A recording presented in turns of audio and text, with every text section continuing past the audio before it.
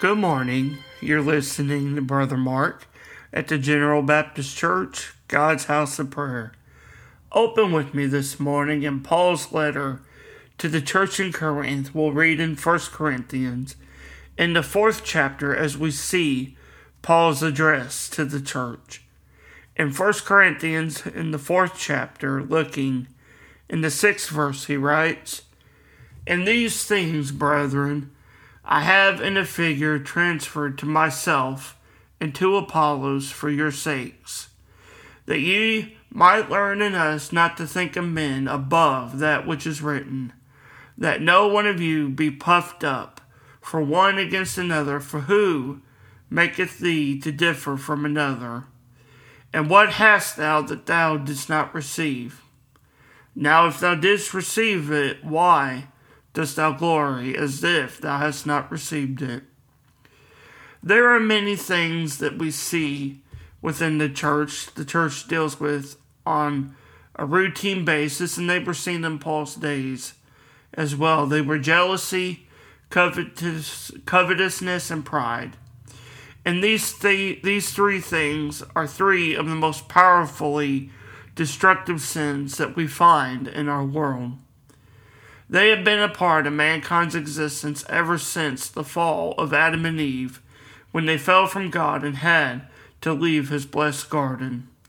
Jealousy, coveting, and pride were there when Cain rose above Abel and slew him in Genesis chapter 4. As we read this text from Paul's letter, we see he is addressing concerns like these among the very people of God, which this should never be the case. In the church, we see there are people that complain about not having what others have. There are individuals who seek to be better than others, or even in a position that is higher than others as well. All of this indeed stems from the sins that we have discussed. They are seen in the church and are even tolerated sins, and as I mentioned before, we see them even in the church today. But the truth is, they ought not to be, and this is what Paul tells the church, saying to not think any person above what God has called them to be. He tells them to be content with what they have, for this is the example of the apostles themselves. As we live today, you and I are given each day, each breath from God. Let us follow after this example the apostles give in the scriptures that we see. And as the church, as the people of the living God, we must not let jealousy, pride, or any of these sins take root in our lives. For when we do, they can build up and fester in our hearts and cause us to be drawn into sin, harming the spirit, which Jesus discusses this very thing in Mark's Gospel. He speaks of when we let the cares of this world fester within our hearts, they come in and choke the word of God and make it unfruitful.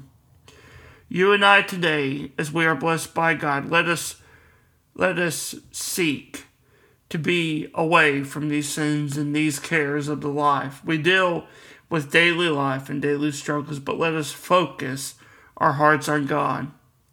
For when these things, jealousy, pride, and such, are within us, they can hinder the Spirit living in us and draw us away from God. I want to encourage you to take these words to heart, and let us each follow after the words of Paul and after the Word of God. I want to thank you for listening this morning, and I pray that you have a wonderful day. God bless.